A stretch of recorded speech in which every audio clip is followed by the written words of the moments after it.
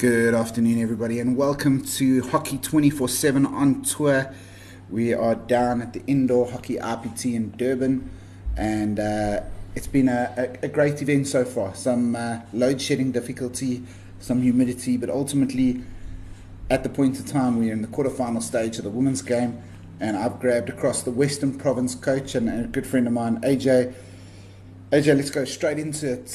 First and foremost, you've just come out of a very comfortable quarterfinal win. How are you guys feeling? Yeah, I think we're feeling really good. We've had a very good, obviously, like you said, quarterfinal win.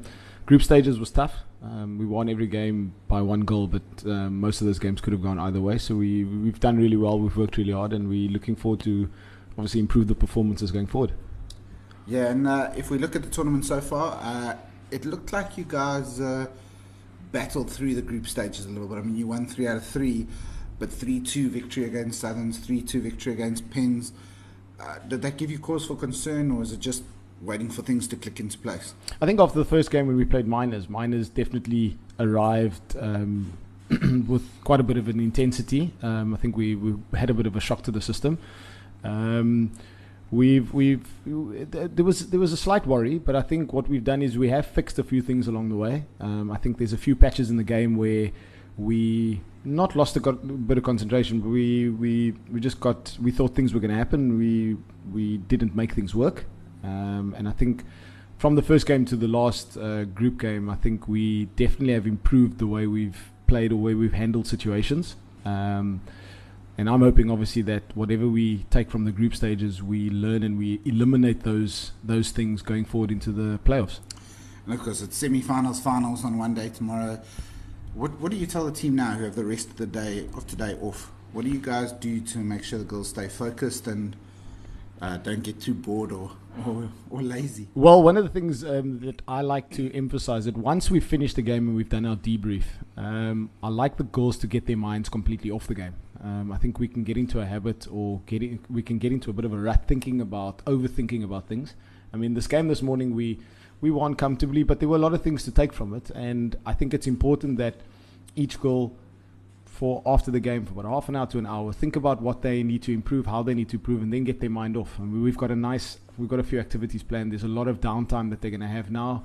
Some of the girls still need to study. We've obviously got a lot of students in the side, so obviously that will take their mind off the game. But I think it's important. We have obviously a benefit that we had an early game, and we've got some time away from the field, and we've got a couple of fun activities that we've got planned for the girls, just so that they stay relaxed, because I think it's important going into a playoff stage to stay relaxed. And tomorrow it's gonna be a taxing day, irrespective of how you've played throughout the tournament. It's gonna ask a lot of the girls tomorrow. And if you could ask for a dream final, let's say you guaranteed to make the final, who would the dream final be against? I'm one of those coaches that I've got to beat the best teams if I want to win.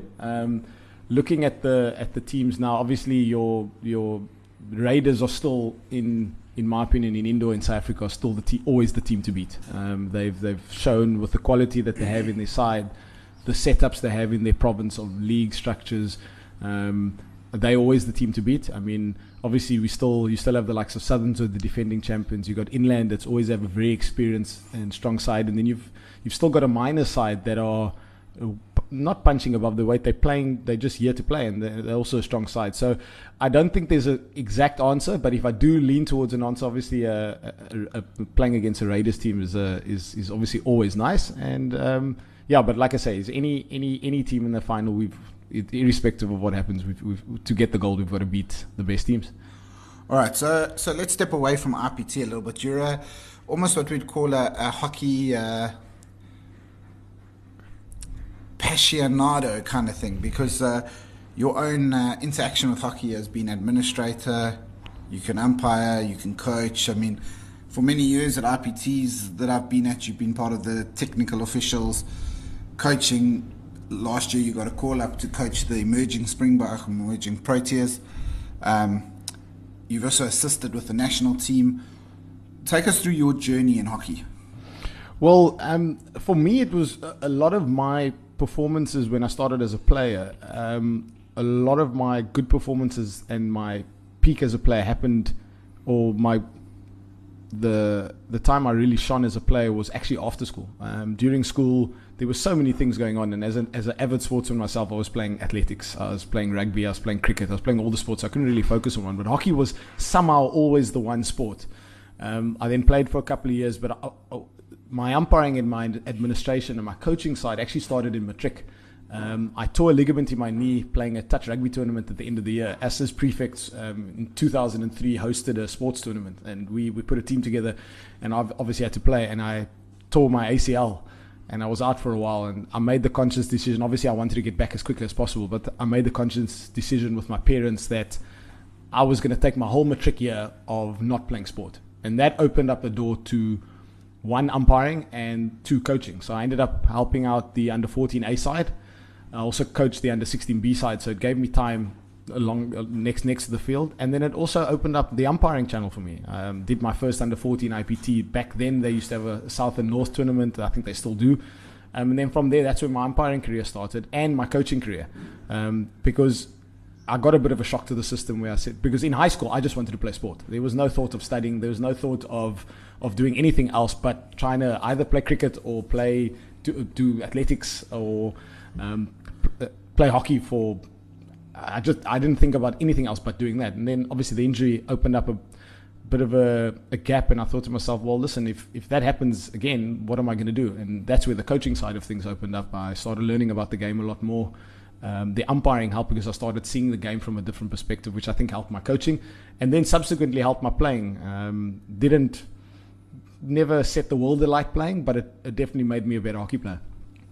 Yeah, look, I think my own personal journey with hockey was I was a very average player, but an avid coach. And I think for a coach to be effective, they had to have played the game, but maybe not at the highest level, because I think you needed to have a difference. You know, when you play the game, you're not always thinking about the big picture, you're thinking about your big picture.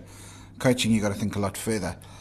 And obviously over the past year, specifically on indoor hockey, you've seen your stock rise. To the point that your name is being mentioned as a potential successor to Lenny Botha, you alongside the likes of Brighty Mashaba and Calvin Price.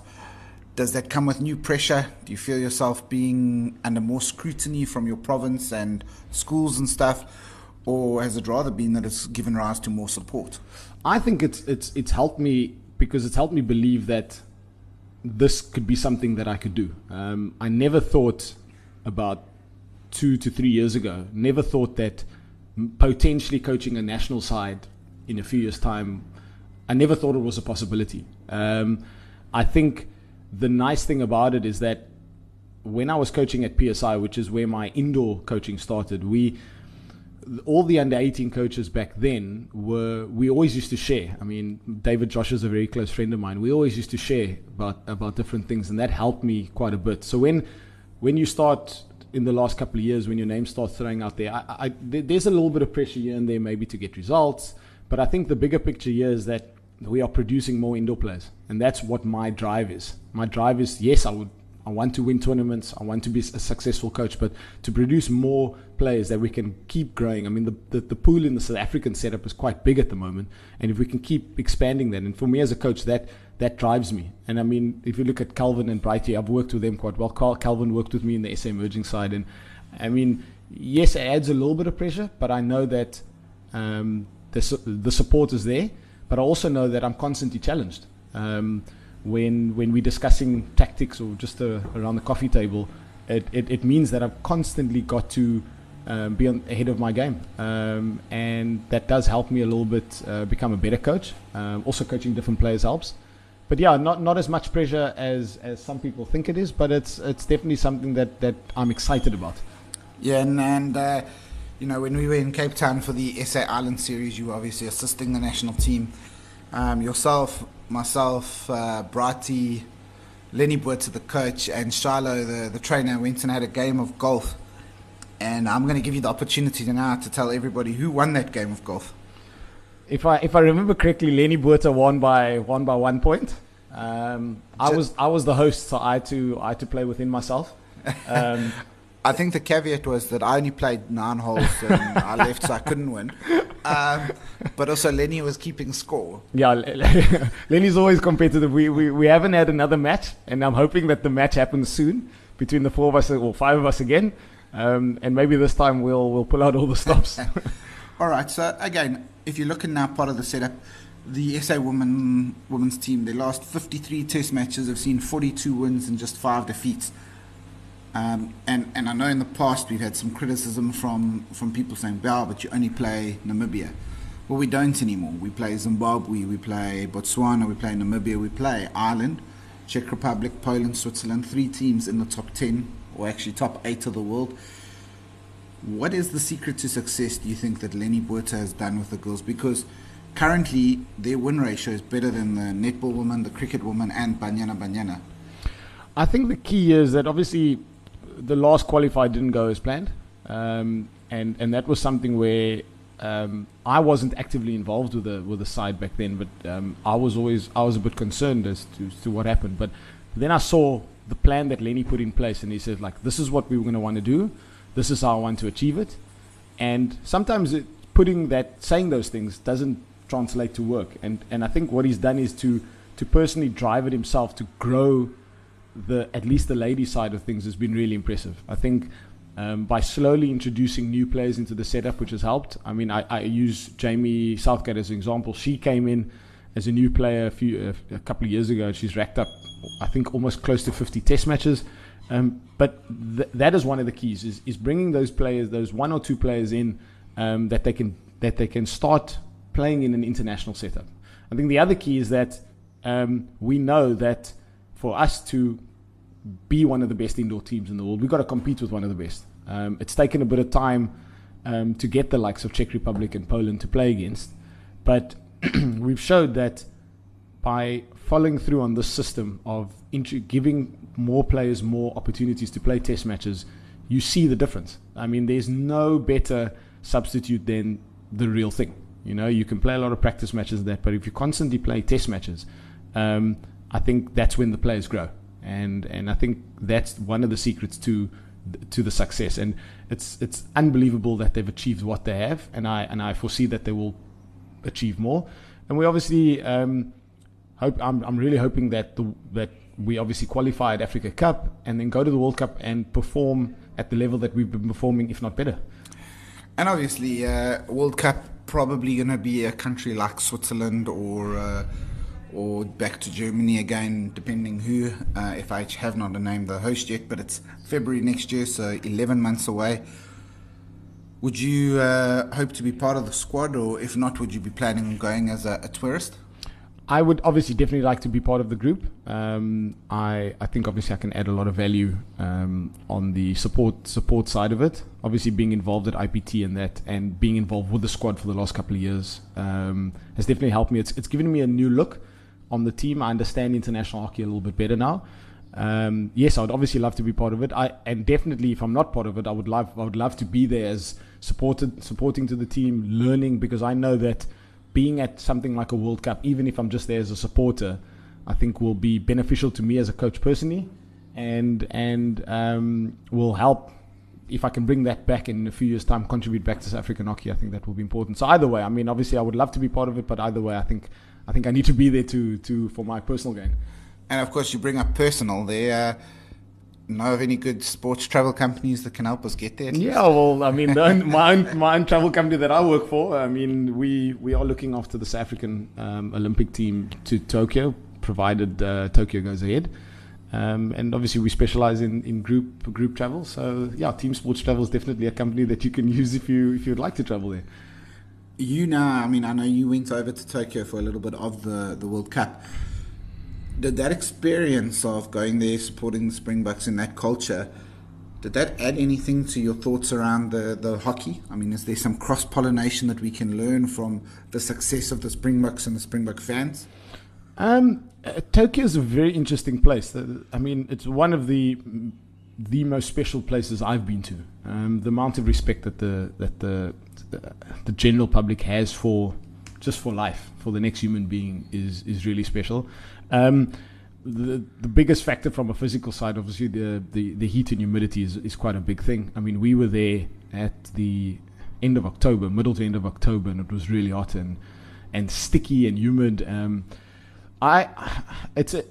what's very nice about it is a very easy city to get used to. I don't think that there's too many things that we'll need to prepare for. The only thing for me is the weather. Preparing for that type of weather. Obviously, Durban on its hottest day, or even Cape Town lately, has been probably a good opportunity to try and match that. That's very difficult too. I think the one challenge is obviously the travel time. I think they'll probably need to get there a little bit earlier just to acclimatize a little bit. But Japan's a really, really special place, or Tokyo's a really special place, and I think that we'll be able to adapt quite comfortably. Your stock has risen in indoor hockey, but I know you're involved in outdoor as well. Where does the passion lie? Definitely with indoor. I obviously I've coached indoor for quite some time, especially on the PSI side. I've learned a serious amount of it. I still am an avid fan of the outdoor game, but I do see more of a future in the indoor game than I do in the outdoor. I'm not cancelling out opportunities in the outdoor setup, but I just think it's a place that I've dedicated a lot of my time that I feel I can add serious value to South African hockey and to Western Province hockey. Which is fantastic. And, many of us look at it and truly believe that from a coaching point of view, we should stop dividing our coaches and make them coach both indoor and outdoor. I'd love to see more indoor specialists and more outdoor specialists. I want to see coaches come to RPT that are indoor coaches, not outdoor coaches that have been forced to coach indoor for their provinces. And it's a good point you make, because indoor is such a vastly different game. We just recently had the FIH indoor level 1 course, the first ever official indoor coaching course that was offered a certification in the world, and obviously use South Africa as an area because indoor hockey has grown so much, especially from the junior ranks. I think there's so many fundamental differences in the game that you can't just transition quite easily from outdoor to indoor. I think there's a big mentality switch from the technical side and tactical side of the game. Obviously, there's obviously fundamental differences, and I do think we have a lot of those coaches. I just think there needs to be a more technical side. I think in a South African perspective, in our junior ranks, we there's probably a lot more technical ability that we need to try and train at the younger level. Tactically, I think the game is it's a tricky game because it's obviously you can't lift the ball. The area is quite small. There's 10 outfield players on the court, so tactically you'll need to be clever, and also you need to be challenged. So I think that's some of the things that I think as coaches in South Africa we need to work on. I know personally I need to work on a lot of those things to take my teams to the next level, but I mean that comes with time. No, look, and of course what we've seen progress. You coached Province last year, you coached this year. You saw last year you had experienced players like Quinita Bobbs and Jade Main available, not available now. You're just pulling more youngsters in, and it takes time to embed those learnings into your team. Yeah, and I think with the Province setup, I think there was quite a big shift at the start of last year. There's a lot of players stopped playing, and we needed to somehow get a new system going. Western Province haven't won gold in a while, at least in the ladies setup. The boys obviously won last year. So the idea was to try and bring in players that have obviously been playing indoor for a while, but start exposing more players to it. So I've seen already in the Western Province setup, we've got a lot more players playing the game, a lot more players arriving at trials, a lot more players playing in the league. So we're in a good space at the moment. I think it's going to take us a few more years to really make sure that we have a bigger pool of players that are competing. I think this year we are so fortunate. We have a Penn side that it is a strong team. You have one or two players that played in the A side in the past that are playing for them, and I think that sign of progress of players that really want to be interested in it. So yeah, it's been 2 years. I still think we've got a bit of time before. As Western Province we'll be at our peak, and which is very exciting. I mean, our average age in our side is 20, but I think that's the general age roughly for most of the teams at the moment, which is good to see. And that means if you look at the next 5 to 10 years of indoor hockey, it's going to be very, very good to watch. The level is high. Players have a better skill level, or just because they've been playing for a long time. So it's really exciting to see. And you've been involved in Pro Series Indoor PSI, as we call it, right throughout, and obviously that's supplying us a host of players right now. What is the PSI? What is PSI all about for you?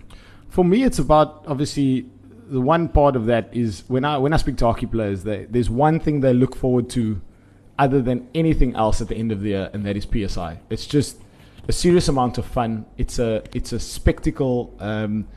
It's just the guys at Pro Series Indoor have put on one heck of a show, and it's just really, really cool to see thousands of kids to play a game of indoor and be that passionate about it. For me, it's an opportunity to coach at a really high level. I mean, the level's really good, and it's also be challenged on a different level. Now you're playing with maybe under 18 players, under 16 players, and you've got a short time to produce a team that can, for instance, win a medal.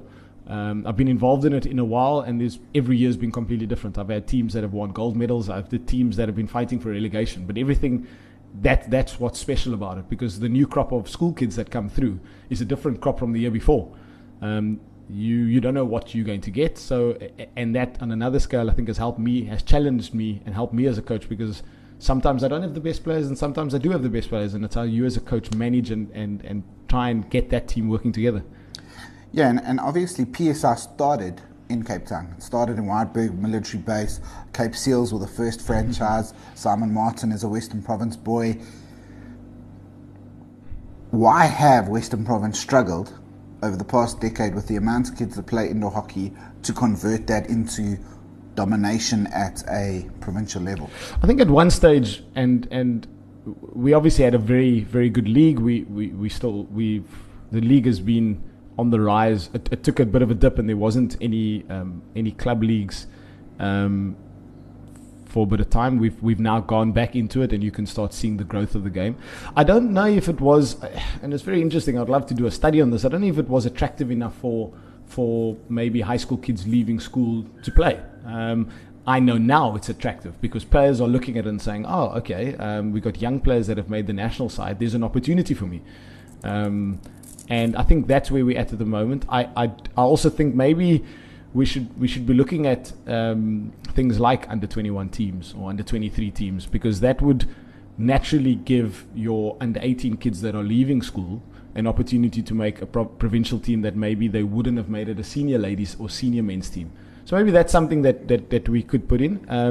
I think there was no natural progression from high school out. I do think that is improving now. We've got a league, we've got clubs, I mean, like Milnerton, who are driving force in Western Province League at the moment.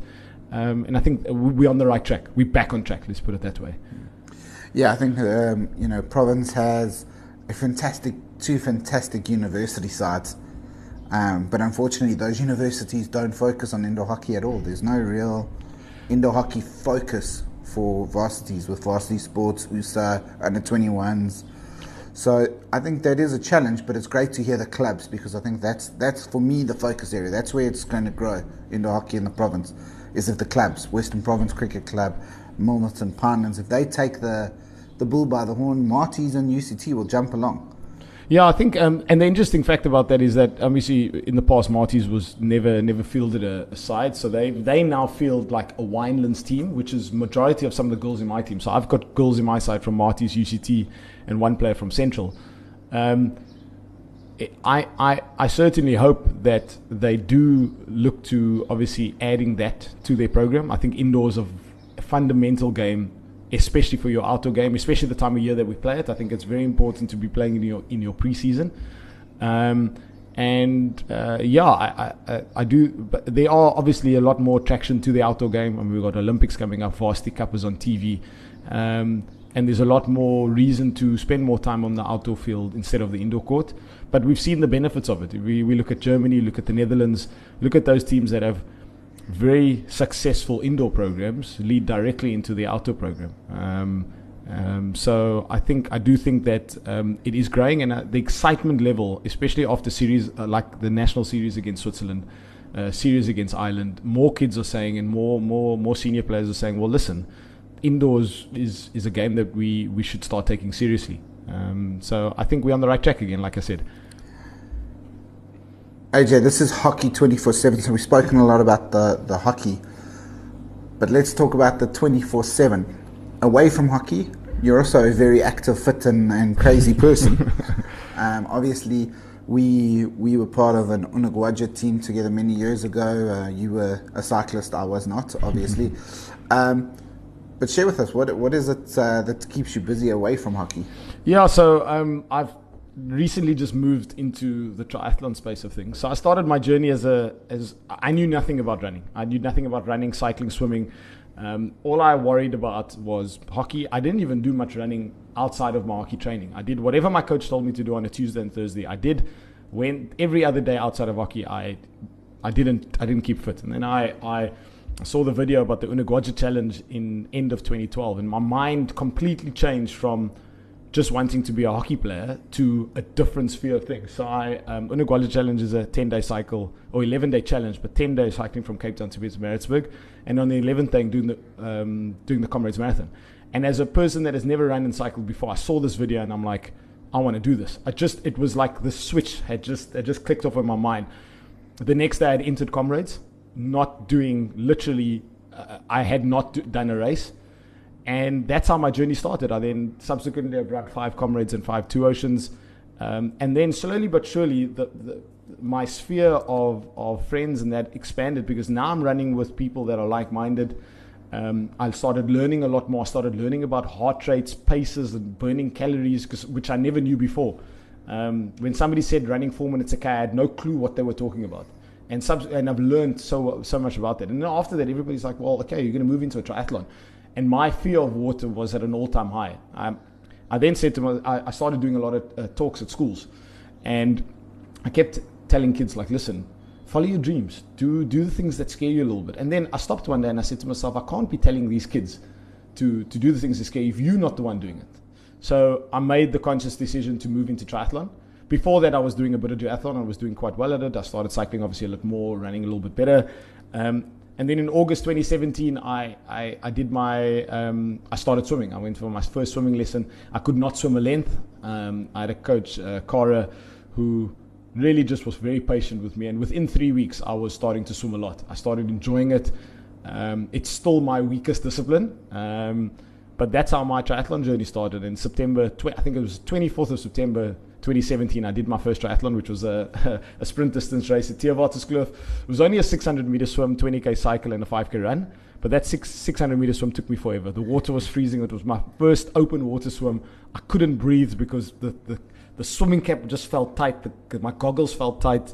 The wetsuit just felt like everything was, and I genuinely felt like giving up. But then I said to myself, well, listen, I haven't trained for the last month to give up now. So I trundled in like, I think it was something like 20 minutes in the swim. It was very, very slow. And since then, I've then moved to the bigger distance. I've now become more comfortable in open water. I've done a couple of 70.3 or the half Ironmans. And I'm a few weeks out of doing my first full Ironman, which scares me and gives me goosebumps every time I think about it. But I'm quite excited to line up in PE on the 29th of March. And I mean, AJ, obviously, I've seen your progress because I saw you as a novice cyclist. I mean, I wasn't on the Unagwaja till the weekend, but I was following and chatting, and I know you had a few struggles there with the legs and stuff. And if I compare that now, I mean, I remember Comrades because it's the 1 kilometer of Comrades I ran is with you. I remember that in Camperdown. Yeah, no, every time I drive Camperdown, I think about that. So I have run at least 1 kilometer more of Comrades than many people out there. And it was great. I mean, because I saw you looking tired and you refused to give up and you finished with a couple of minutes. 13 minutes to spare. Yeah. And now you're running a Comrades. I mean, what was your most recent or your quickest time? No, I've actually, funny enough, I've never broken 11 hours in Comrades. Okay. I've just, somehow that race has just absolutely nailed me. But I'm proud of the fact that I've finished all of them.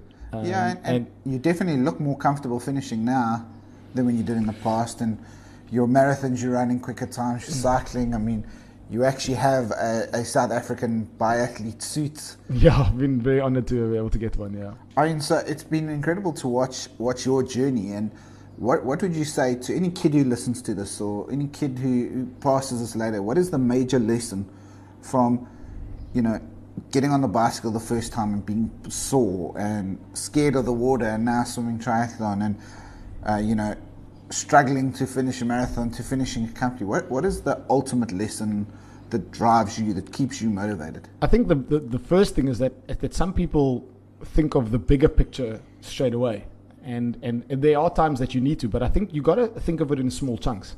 I think the first key is obviously consistency. I know it sounds like a repetitive thing, but if you are consistent, you will get stronger. I think one of the keys for me in the swim was I started small and started building up slowly to a certain level that I could swim at a certain distance in a certain time. Still not the greatest, but it is what it is. But I think the key is just to start. I think there's a lot of people that are out there that are too scared to start because they're not sure of where they want to be. I mean, I was having the conversation this morning, running with a couple of guys at the Regents Club run in Durban North, and a lot of the guys were saying that people are not doing, for instance, a Comrades because it's too far. But they've got to start somewhere. If you start by running a park run or run a 5K around the corner, run 1K, it's a start. And I think that's the key.